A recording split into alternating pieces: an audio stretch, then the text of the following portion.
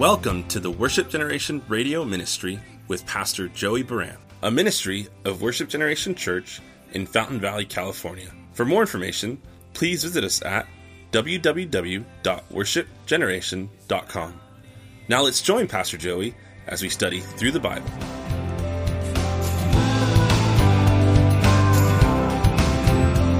There's so much more than we can see. The love you give is a mystery. You give me strength to face the... So tonight we're going to be in 2 Kings chapter 18. And we were here Tuesday night and we went through two chapters, chapter 17 and 18. And it's really the climactic ending of those 10 tribes of the north. And as they come to their end, the focus will shift for the next 100 years plus to the southern kingdom. So remember, Solomon died. The kingdom of Israel, 922 BC, becomes separated. 10 tribes in the north, Judah and Benjamin together in the south, and about 40 kings total during this time. The northern kingdom was taken away in 722 BC by the Assyrians, and then the southern kingdom, 586 BC, by the Babylonians. The northern kingdom's tribes never came back. The southern tribes did after 70 years in fulfillment of many prophecies, including that which was spoken by Jeremiah to Daniel. But before we look at the great King Hezekiah in chapter 18, I'm just going to read to you briefly a couple of verses that summarize Hosea, the last king of the northern kingdom. And remember, the northern kingdom is easy to follow. There were 19 kings and none were good. You never get lost. They're all bad. The best of the bad were bad. And, it's Ahab and all those guys. So I just want to read to you about Hosea and his end, because we're going to use a little bit of contrasting of Hosea, the last king of the north, with Hezekiah, the great king in the south, because they had parallel reigns for about a few years. And so I just want to draw this comparison. In the 12th year of Ahaz, so this is chapter 17 in case you want to know, but I'm just going to read it. In the 12th year of Ahaz, king of Judah, Ahaz was Hezekiah's dad, Hosea, the son of Elah, became king of Israel and Samaria, and he reigned 9 years. So not a long time, 9 years. And he did evil in the sight of the Lord, but not as the kings of Israel who were before him. That's an interesting detail. Shalmaneser, king of Assyria, came up against him, and Hosea became his vassal and paid him tribute money. And the king of Assyria uncovered a conspiracy by Hosea, for that is, Hosea had sent messengers to the king of Egypt and brought no tribute to the king of Assyria, as he had year by year. And therefore the king of Assyria shut him up and bound him in prison. Now, chapter 17 goes on to tell in further detail about the siege of Samaria. It was a 3-year siege of the capital of the northern kingdom, how they were taken into captivity. The Assyrians would strip you naked. They'd put the hooks in your ear, and they'd haul you off to slavery, and they'd displace you, and they'd put you in other areas where they displaced those people, and they'd take the previous displaced people and bring them to your area, so no one could ever settle in and be comfortable with where they'd been relocated, and ultimately they'd be dependent upon the Assyrian government to watch over them and to be their master and to pledge loyalty to Assyria. That was part of their strategy. They were a great world power, the Assyrians, and that's what they did. Now, as we come to chapter 18 in Hezekiah, in a contrast to Hosea, Hezekiah is quite the opposite. So we pick it up in verse 1 of chapter 18. Now we read of Hezekiah in contrast with Hosea. Now, it came to pass in the 3rd year of Hosea, son of Elah, king of Israel, that Hezekiah, the son of Ahaz, king of Judah, began to reign. He was 25 years old when he became king, and he reigned 29 years in Jerusalem. So that's 54 years, his life. His mother's name was Abi, the daughter of Zechariah, and he did what was right in the sight of the Lord, according to all that his father David had done. He removed the high places and broke the sacred pillars, and he cut down the wooden image and broke down in pieces the bronze serpent that Moses had made. For until those days, the children of Israel burned incense to it and called it Neshutan.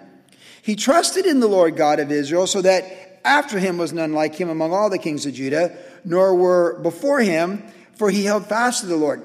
He did not depart from following him, that is the Lord, but he kept his commandments, which the Lord had commanded Moses. The Lord was with him, and he prospered whatever he did. And he rebelled against the king of Assyria and did not serve him. He subdued the Philistines as far as Gaza and its territories, from the watchtower to the fortified city. So that's the summary of his life. Now, the rest of this chapter and the chapter behind it, and even more behind that, is Hezekiah. Hezekiah gets a lot of attention in Chronicles as well as in the book of Isaiah. His encounter with the king of Assyria and the events that happened when the Assyrians besieged Jerusalem is recorded for us 3 different times. It's almost like the Gospels, right? Like in the Synoptic Gospels, you'll get a story 3 times with 3 different perspectives from Matthew, Mark, Luke, or John. And the story that follows this, which we'll get into more than, will certainly be related to next week's topical, it was the siege of Jerusalem that happened and how he persevered through that siege and God delivered him in it. Hezekiah, this verse 4 where it says, verse 3, where it says he did according to all that his father David had done. Now, 19 kings in the north, Hosea is the last one. We were told that he did evil, but not as much evil as all that came before him. So listen to this, pay attention. Hosea was the best of the worst. Did you catch that? Hosea was the best of the worst. Hezekiah, he's the 13th king. You know, we had Friday the 13th yesterday, so lucky 13, come on down. Hezekiah on lucky 13. He's the 13th king of Judah. Now there's 20 in Judah, but they go through them pretty fast. The last 4 kings of Judah, like bang, bang, bang, bang, bang, during the Babylonian siege and whatnot. But he's number 13 in the list of 20 kings in the southern kingdom of Judah. And of the 12 that came before him, it never says what it says about him. It says that they did what was right in the eyes of the Lord. Nevertheless, they did not remove the high places, or like his dad, who was very evil that we studied last week. He built high places. He made things worse. He did whatever he wanted under every green tree, infanticide, all these things, all that kind of stuff. So his dad was pretty much the worst of the kings of Judah. So king number 12 in Judah, the worst. So there was a time when Ahaz was king and Hosea was king. So you had the worst of the kings of Judah with the best of the bad kings of Israel co-reigning and really at war against each other. But Hosea was the end. So Hezekiah, because it says that he did all that his father David did. So now we're going 200 years back to King David. So 12 kings did right, didn't do right, like his dad did evil. But there's 12 kings, 200 years, and they did right, but nonetheless, they did not remove the high places. And those are the places of self-governed worship, how people chose to worship and do whatever they wanted to do. And it was unacceptable to God. And when you study it in detail, it's just like, it was not acceptable to God, but it was more like the personal sins that people chose to do. And the political kings, they would do good things. Were like, you know what, I'm not going to come to your house and police you in your backyard. But Hezekiah's like, well, I am. I'm going to do that. I'm going to remove those high places. And if you want to have a coup or vote me out of office or anything like that, I'm in power right now. And I'm 25 years of age. And I know what I'm going to do. And I'm going to get things done. And I'm going to deal with this. So he did what no one else. Think about this. 200 years is a long time. That's like from, the War of Independence, 1776, 82, 83, George Washington, 200 years, the bicentennial. You remember that? 1976, 200 years, add the change we got. 200 years is a long time. It's a long time to wait for a human being, male or female, to rise up and just say, I'm going to break the cycle of incompleteness here. I'm not just going to settle for doing what's right, but not dealing with this. I am going to find another gear, and I'm going to do more than anyone's done before me. And in the case of Hezekiah, it is ironic because he's the best of the good, and at the same time, Hosea is the best of the worst in the north. I just find that ironic. And a couple things they had in common comparatively, because they are back to back and they are comparative in the text overall. Hosea was made a vassal state of the great Assyrian Empire, and he got the idea that Egypt, Pharaoh, would be a better master than the Assyrians. And so he sought to do a deal with Egypt to deliver him and fight for him, pay them money, deliver me from the Assyrians. We've had enough of the Assyrians. And that plan did not work for him. The king of Assyria sacked him, took 3 years, Man, 3 years got him just angrier and took them all away, and that was the end of that. Well, interestingly enough, we're told from other stuff in the scriptures that mainly Isaiah, who was also a contemporary of these guys, like I mentioned Saturday, that Hezekiah thought to make a deal with Egypt. He sought to make a deal with Egypt as well, and it didn't work for him. That's actually part of the text in chapter 18 later on. When the Assyrians besieged Samaria, Hezekiah would have been aware of it, knowing that that was probably coming his way because they're just going to come south and do the same thing to him. And in fact, the Assyrians came in to besiege Hezekiah as well. So the commonalities of Hosea and Hezekiah is they reigned at the same time, the best of the worst and the best of the best. They both sought deliverance through Egypt to no avail. They both sold off everything they had to appease the Assyrians to no avail to stop what Assyria was going to do.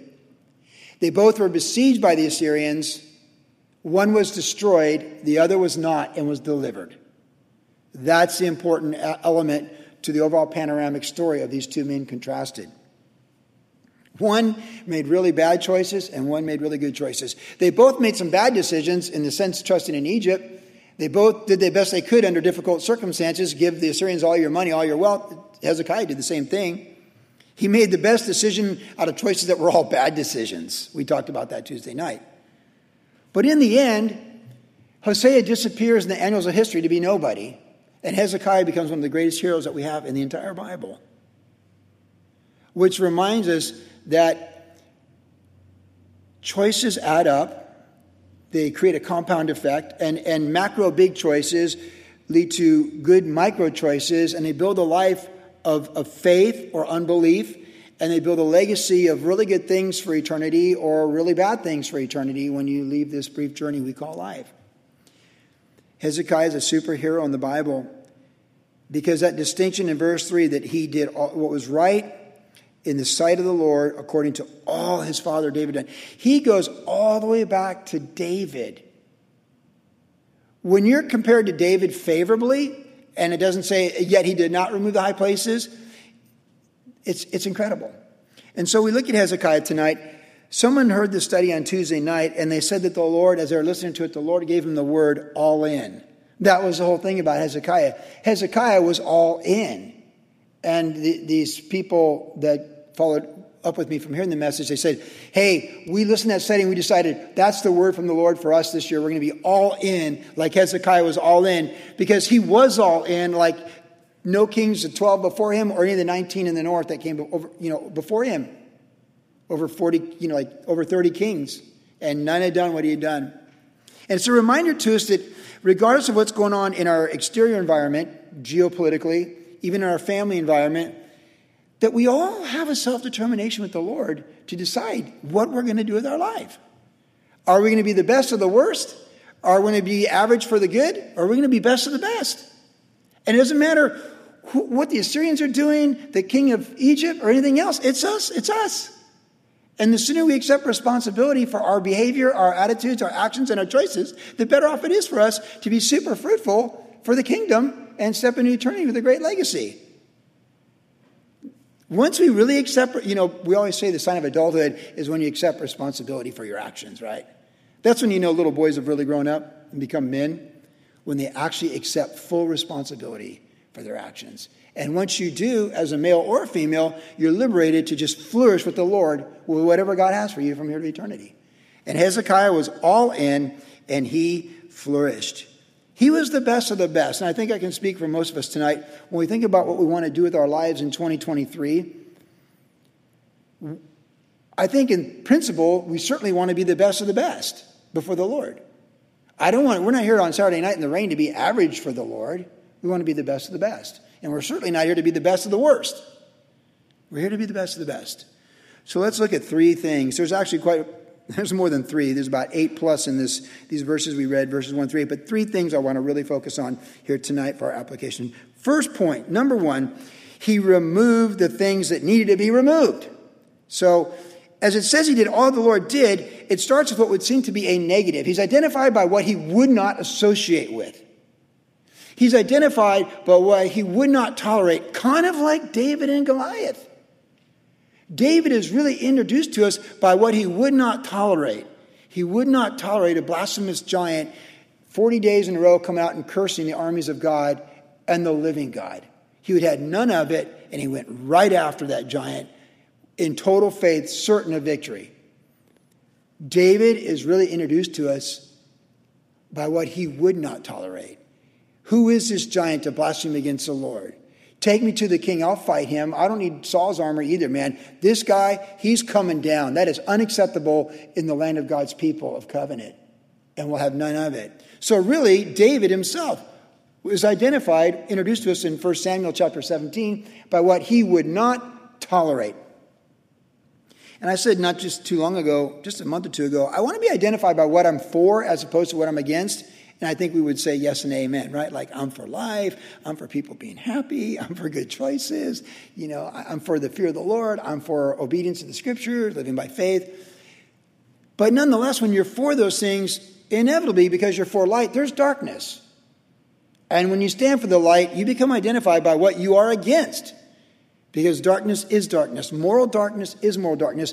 And the Bible in Genesis 1 draws the distinction between physical light and darkness in the very first chapter. And John chapter 1 in the Gospel of John draws the distinction between moral light and moral darkness in the very first chapter, following the principle of Genesis. And Jesus is the light of men. Then it goes on to say in John that men love darkness. Or it says that men wouldn't come to light because they love darkness. So we know when a person commits their life to Christ, they're a new creation. And in Adam, all sin and die, but in the second Adam, we're all made to life. And because we're a new creation, and we've passed from death to life, there is going to be an identity of life which is a reproof of death. And we're going to be in the light, and the light shines in darkness. And as Jesus even said, the darkness doesn't like it. Because men love darkness. They don't come to the light. That's what Jesus said, morally. So we realize as the Church of Jesus Christ for 2,000 years on planet Earth, from the book of Acts, chapter 1, chapter 2, day of Pentecost, to this day, though the church does many wonderful things, universal church throughout human history, many wonderful things. The church does so much good. Whatever anyone would want to accuse the Church of Jesus Christ for things that are not good, they can't say that the Word of God's not good to bring good on humanity. People can misrepresent the Word of God, and they can say that, but they can't say that God's not good in His Word and that God doesn't have a good plan from His Word. And lots of good women and men for 2,000 years have done really good things for the human experience. My wife's reading a book about that, I can never get his name right, like is Jonadiah Hudson, you know, the guy that went to Burma back in the day. But the women were so low in society at that time that when, this is, you know, modern India, that area, that when their husbands died, they were burned alive on the funeral pyre for their husbands. The society refused to recognize the identity of the woman or the rights of the woman and all those things. But the gospel of Jesus Christ elevates women. For in Christ, there's neither male nor female. And women are elevated. And yet the irony of people who attack the church, they would say the church suppresses women. God liberates women to be fully woman, the way He made Eve in the garden before sin, and all of her beauty. And we're told in the New Testament what kind of women are to be, whose daughters you are, like Sarah. We're told that. For 2,000 years, the church has made the world a better place for women, wherever the gospel has been received. It's made the world a better place for the underprivileged. It's made the world a better place for orphans and widows and all those things. We established education in the colonies. The church did that. Not the world, not the secular humanists, not the Marxists. The church did. We built hospitals. We save people. That's what the church does. So you see, when we think about our identity and all the good we do good. But the devil's the master of taking that which is good and making it look evil, and taking that which is evil and make it look good, because he's the father of lies. So when you would think it's good that this is the definition of gender, there's a definition of marriage, there's the definition of life and all these things, and it's good and it's true, just and noble and praiseworthy according to God's word, you would think society would take that. But as I've mentioned, we've learned in the human experience that you go from tolerating evil to accepting the evil to enjoying evil to participating in evil. And Romans chapter 1 tells us that It's not just doing evil that condemns people to hell. It's being in agreement with what is evil. So we have to be identified by what we're against because of what we're for. And because we're for life, and we're for women, and we're for children, and we're for the innocent, and we're for justice and all these things. And Christ is Lord of our lives and Lord of his church, his blood, his resurrection, his baptism of the Holy Spirit. That's who we are. An absolute truth from Genesis to Revelation. So we are for these things which the world perceives often when they want to live in darkness, that we're against things that are contrary to the Lord. Aren't you glad that he laid down his life for sinners and doesn't wink with sinners and shuffle the feet and do it with them? I mean, aren't you glad that he's for the widow and he's for the orphan? And that he's for Down syndrome kids and he's for physically handicapped and mentally challenged? Aren't you glad he's for everybody on planet Earth? Aren't you glad he doesn't throw anyone under the bus? I sure am. Because that liberates us to look at every life and know it all has value. And if God determines a life is done, that's it for him to determine, not me. See, and the reason in our country that politicians cannot consider infanticide in the womb infanticide is because they've accepted it for so long, they've seared their conscience. And so we're stunned that hundreds of congressmen and women can come out and say that even if the baby's born alive, surviving abortion, it should still be killed. That's infanticide. That's infanticide by any rational person's mind. See, if a person doesn't think it's infanticide in the womb, okay, you don't think it's a baby. But now that it's out of the womb, that people go, that's called murder. But you don't want to call it that. And see, how can you do that? Because people ask me, how can 200 plus politicians not think that that's infanticide? See, Brian Broderson this week said he compared these politicians to the Nazis and what they did at Auschwitz and all these other places. This is how it works. I just read Romans 1 today in my devotion, and God reminded me how it works. You sear your conscience on something that's light, and you accept darkness. Then you can't discern, you keep going down a slippery slope. So if you don't accept it as a human being in the womb, you've already seared your conscience that it's not a human being outside the womb. So now we have over 200 politicians that run our federal government saying that that's not a human being worth living outside the womb if it survives an attempted abortion. That's murder. That's genocide. It's infanticide on a genocidal, if that's such a word, level. That's no different than the Germans determining that a Jew is not worth living. And once you determine that a Jew is not worth living, then you can execute every Jew. And you can put them on trains, you can take their wealth, you can rape them, you can murder them, you can shoot them in cold blood, because you've determined that all Jews are not worth living. And you can do the same with Romanian gypsies and other people you don't like in Europe in 1939 to 1944. That's what you do. See, this is what societies have done for a long time. The Japanese did it to Koreans when they occupied Korea, pre-World War, after World War I, before World War II. This is what the Chinese have done to each other. This is what Mongols did. This is what Russians did to Tartars, the Turks. This is human history. Once you determine that a certain people group is not worth living, you have no problem justifying genocide against them. Thus, the Hutus and the Tutsis in Rwanda in the 90s. And this is why we need to know what we're against. You need to know through faith in Jesus Christ what he's against. So you're against it too, in Jesus' name. We need to know what we're against. And we need to be willing to stand for what we're against.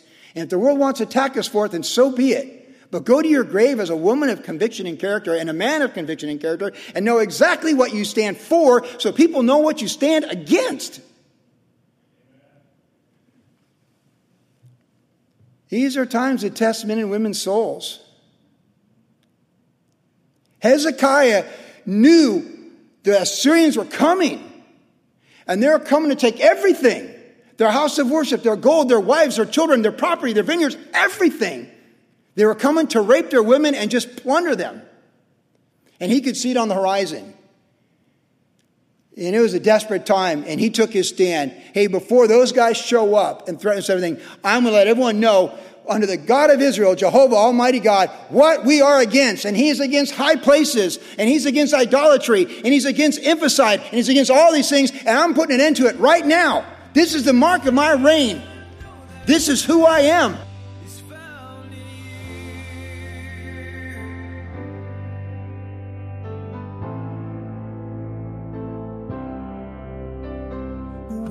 You've been listening to the Worship Generation Radio Ministry with Pastor Joey Baran. If you would like more information about the ministry of Worship Generation, visit us online at www.worshipgeneration.com, where you can listen to the podcast of today's entire message. You can also find us on Instagram, Facebook, and our church YouTube channel. Worship Generation is located at 10350 Ellis Avenue in Fountain Valley, California. Our service times are Saturday evenings at 6 p.m. and Tuesdays at 7 p.m. For more information about Pastor Joey personally, you can follow him on his Instagram, Facebook, or YouTube channel. Thanks for listening, and God bless.